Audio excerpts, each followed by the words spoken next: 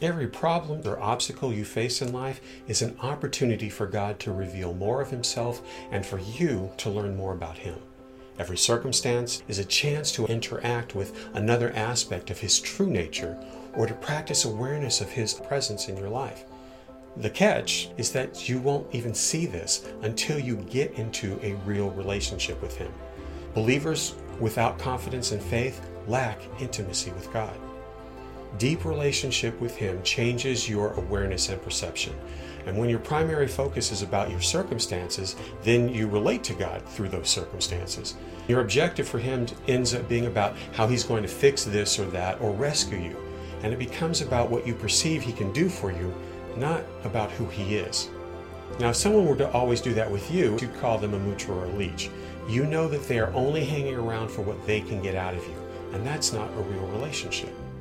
It's no different with God.